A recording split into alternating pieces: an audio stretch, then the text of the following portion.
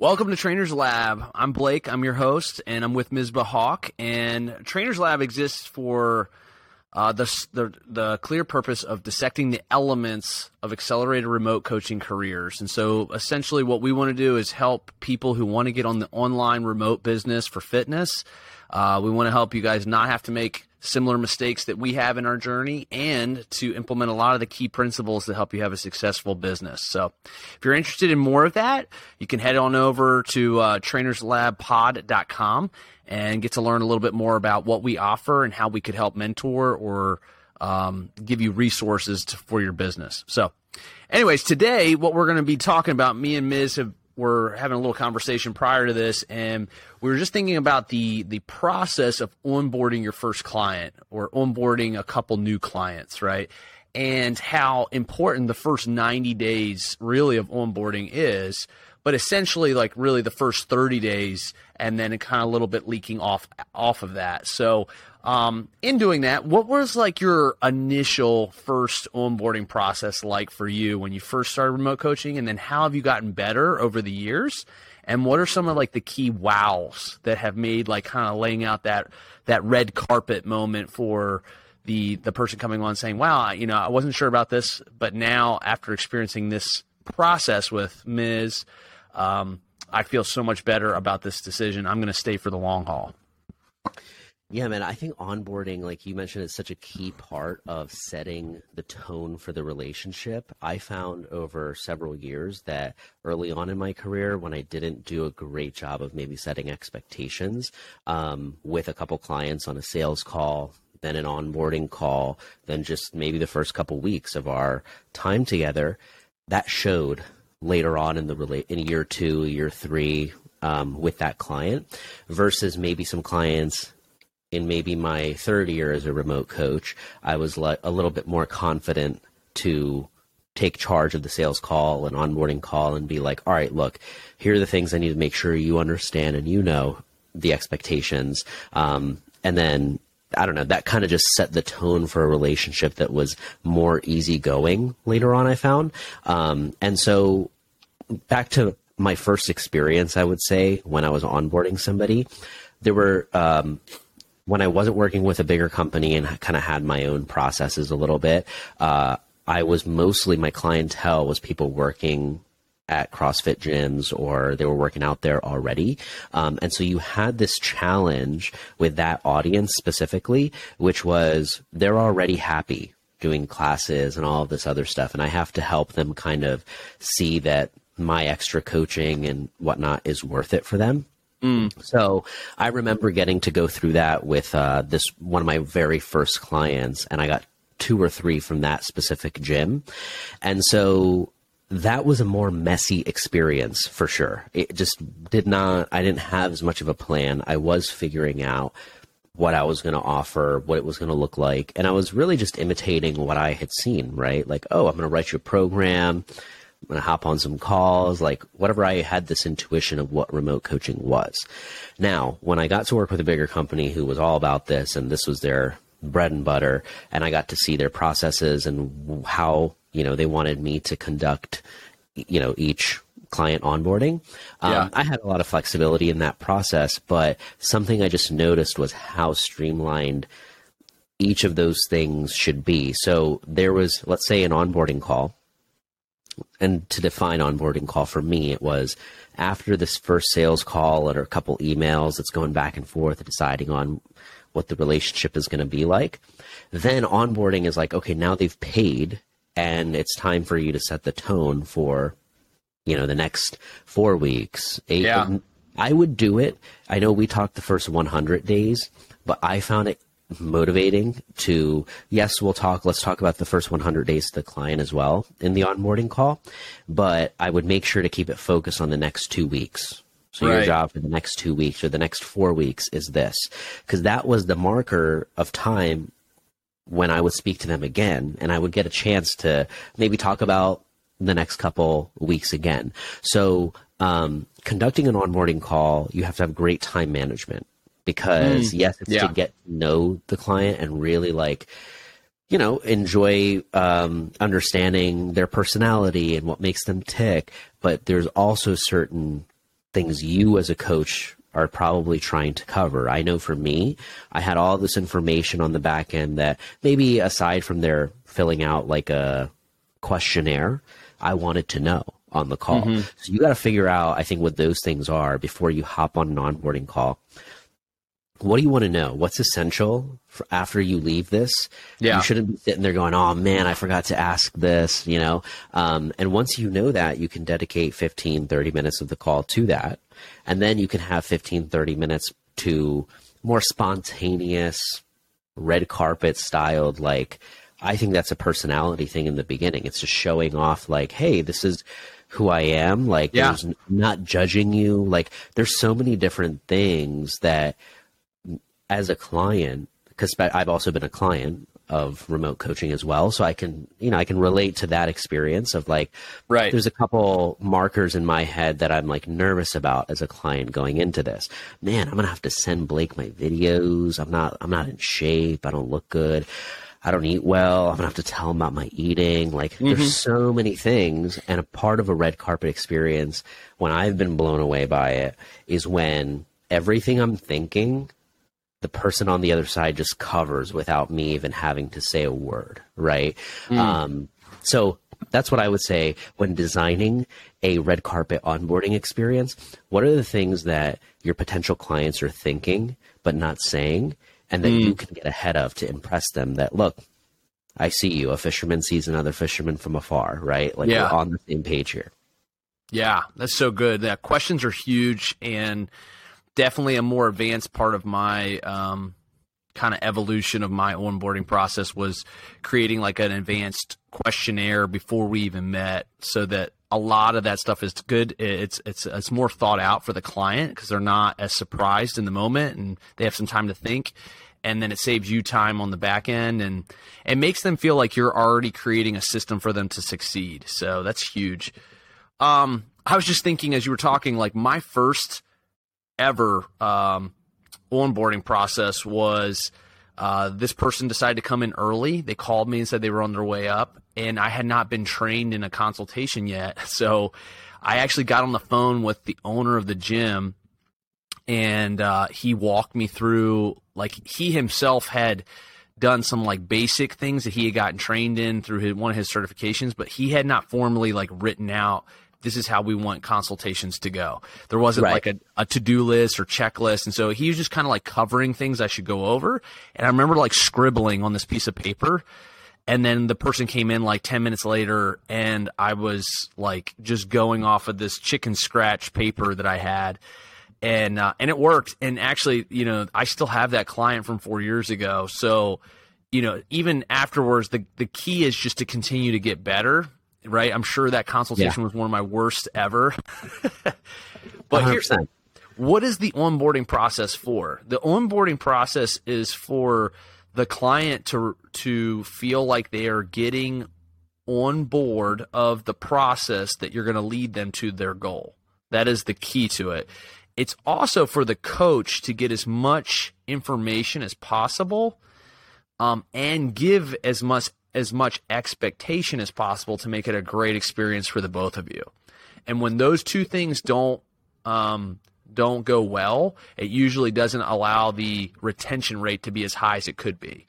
So that's where I think it's like really, really key, is really just trying to make sure that the expectations are set straight on those, and that you're doing everything through technology, through you know, how you're communicating to make sure it's a good process for them. So you don't have to wow people with like amazing technology, but you do have to make people feel like in the remote space that you're there and you're watching and thinking about them, right?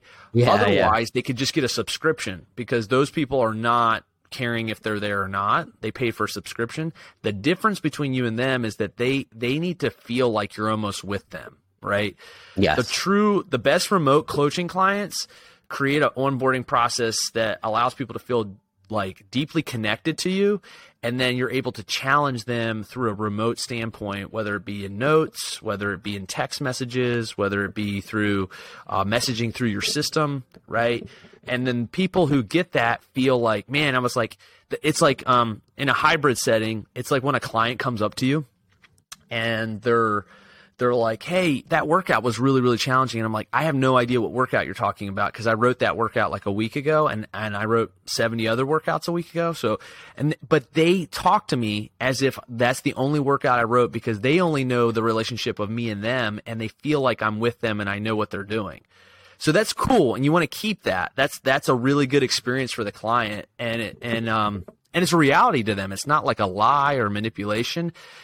Even if you forgot what you wrote because you're on to the next program, you go back and check those things. But anyways, I'm getting a little offhanded. What do you think are some of the better pieces of technology that you've incorporated in your onboarding process that has kind of like made people feel like this is a great decision? Wow, I feel connected to Ms. Or this is a great way. Now I understand what you mean by, tempo work or whatever. So what were some of those things? You know what's actually funny? I thought I would have like 10 different pieces of software to throw at you when you asked me this. But when I think back to the actual pieces of tech that I used, a lot of it wasn't even this fancy, like signing up for Calendly, signing up for this contract signing software. Like really, like you said, I found it useful to create a document for myself where I would put FAQs. So it was like an FAQ document. And I just, after a couple dozen clients you've onboarded, you start to see, okay, everybody is going to ask me about what tempo training is, right? If I'm offering that style of training. So my job is to make that person, I'm going to explain this, typing it out anyways. So once I do that really well, I just make sure to copy and paste that in another tab in a Google Doc. And it just sits there. I have a header, like this is what the question was or what the client asked. And now every single time that I would get somebody asking me about tempo training, boom, copy and paste that over. Boom. Now, that was the written version of it, but I also had, over time, a podcast episode that, I recorded with Marcus Philly on Look Good Move Well. We did an in-depth episode on tempo training or, buying groceries and things of that nature. So I would copy the links to that and said, hey, I think you would really like this. Me and Marcus talked about right? So a lot of it is still stuff that is manually kind of done. Right? It's just how do you, in the manual exchange, how do I minimize the amount of decision making, the amount of thinking from scratch? Because if I did that for every single person for 70, 80 people, you couldn't sustain that day to day. So having pieces of language that are key, like somebody might explain to you or ask you often, hey, like, how long is this cycle? How long are training cycles typically, right? So, okay, I had my answer. Okay, it's 4 or 6 weeks, right? I've tried 8 weeks, but here's what happens with 8 or 12. So this is what you can expect. And again, that's all lingo I've explained before. So write it down. If I have a blog post that I did in depth talking about like a grocery list, make sure to hand that off. So now each message is like an asset that, this is all happening in the, I used True Coach at the time. So that was kind of my platform where I'm handing things off, inside of. But if we're talking some pieces of tech, let's say outside of that, I would say an autoresponder, like an email autoresponder, like ConvertKit, for example. You can also build a newsletter, but basically what I would do is add those clients. I didn't carry this out effectively in practice, but if I was more of a solo operation and I would have needed to do this. But it's adding those people to an individual list, an email list. And then that's kind of like, as soon as somebody comes on board, you can create a 100-day welcome sequence. This doesn't mean you have 100 emails, by the way. Okay. So, okay, don't get too nervous. It's like every 2 days, every 3 days for the first 4 weeks, you might be wanting to make contact, right? So this email is a great way for you to set all this stuff up, be really in the mind of somebody who's onboarding. You're like, okay, these are the questions they're going to want to know. And this is where you answer them. And every 2 days, they're getting a drip from you, where it's like, oh, it feels like I'm talking to Blake all the time, right? Even though it was an automated thing. And think about in the middle of that, you're likely also manually checking in. Hey, how are you? Hey, did you get the email? What'd you think? Did you have a question on this? How was your workout today? So now they're getting hit with Blake from all aspects, which just feels good if you're my coach. And so that first 100-day sequence, it can eventually go into being once every week you send something. But the point is, you plan out for the first 100 days, what is a controllable experience that I can provide with this? Totally. Yeah, that's so good, and that ConvertKit thing can be really, really helpful. But also, as you go along, like as you start catching yourself having similar questions, similar answers that you keep hearing in your consultations as you get more of those, that's where you start trying to think of how to scale this or prepare this, because it seems to be like a normal ongoing thing. And you really want to get your onboarding process to be something that you could do in your sleep. Like exactly. It needs to be super simple. It needs to be like you could do this, and if you time, it really just gets down to timing yourself like a workout and seeing if you can get it done in 60 minutes, 80 minutes or whatever it takes you. And I know in the early days, for me, it would definitely take a lot longer, and I would always go over. But now I feel like I know when to ask the right questions. I kind of have my system set out. Yeah. And I get people kind of prepared. Last thing, kind of like before, we kind of come to a conclusion on this because there's so much more we could go with this, but is I really think it would be good for people to think through, as you think about these consultations and continuing to have good questions for people, coming over and checking out, making sure you have enough good questions and content to keep people engaged so that they remember why they signed up. Everyone comes in for a reason, and what you're doing as a coach in the onboarding process is trying to discover that reason, and then there's probably about one key thing they want and 5 things they need to do to get there. And the goal is to map out where the lowest hanging fruit is in that process and get there slowly so that it actually gets executed well. Because if you get there too fast, then the expectations get off. The client thinks that they really didn't even need you or any of that. And it probably you won't even be able to do that. As I'm thinking about this even out loud right now, like most people do not get there fast. But if they think they will, or they think like, oh, I just need to do all 5 of these things, they'll burn out and fade out, right?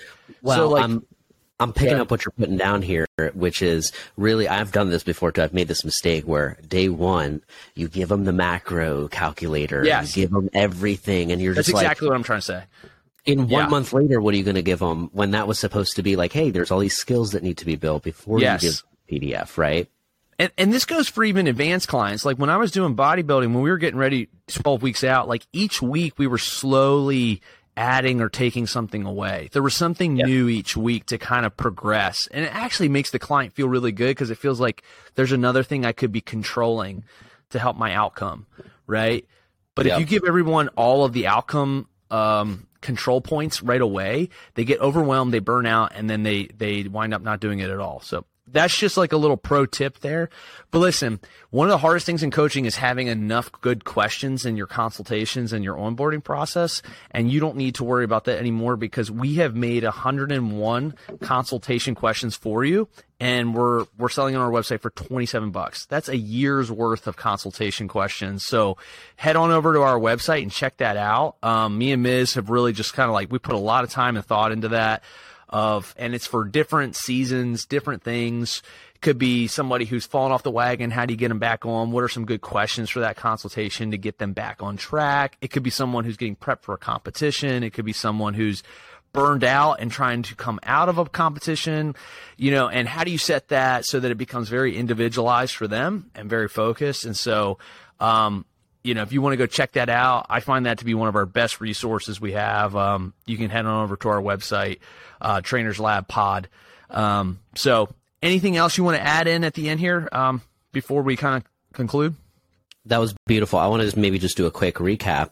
And I think this consultation questions PDF that we offer, helps you also create a curriculum, which is something you want to do on the onboarding call. The sales call, remember, is not, it's to see if you two are a good fit for each other, right? So don't turn the sales call into an onboarding call, because you're going to need to go into that information, later on anyways. The onboarding call is, okay, we know we're a good fit for each other.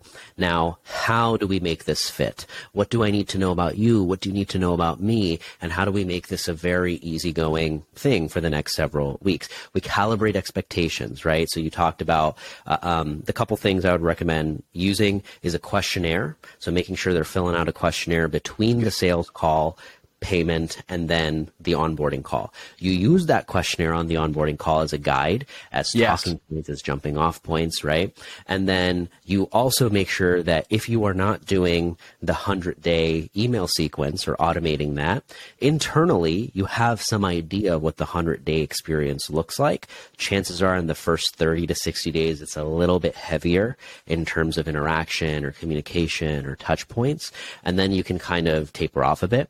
This is something you can also explain to the client, right? That, hey, this is how it's going to work. I'm going to be holding your hand a little bit more in the first 60 days. And then after that, here you'll have the tools you need to kind of be able to follow this yourself with no issues. So that way, that was another thing in onboarding call, like you give so much up front, right? And then all of a sudden you start to back away and they're like, oh, Blake doesn't care anymore. And it's like, that's not true. It's like, I'm teaching you up front here, so that I don't have to do, not just for me, but for you, making sure that you can do this on your own.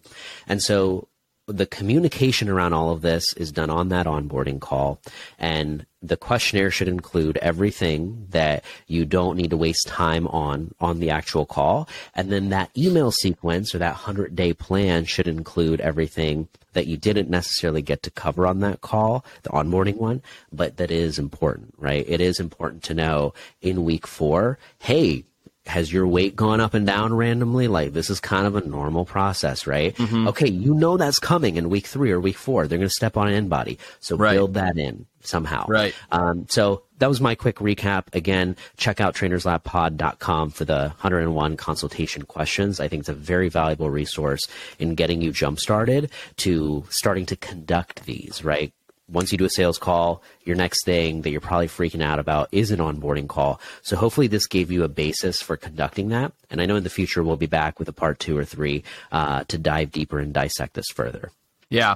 And again, I think one of the best things to retention is having good questions like that all year long to keep people feeling like you're with them, you're in this, and you are their coach. So, those are some really good nuggets in there. So, all right, guys, we're signing off. Have a great one, and we'll be posting some more content here soon for you. Thanks, guys, for hanging out. We'll talk to you next time.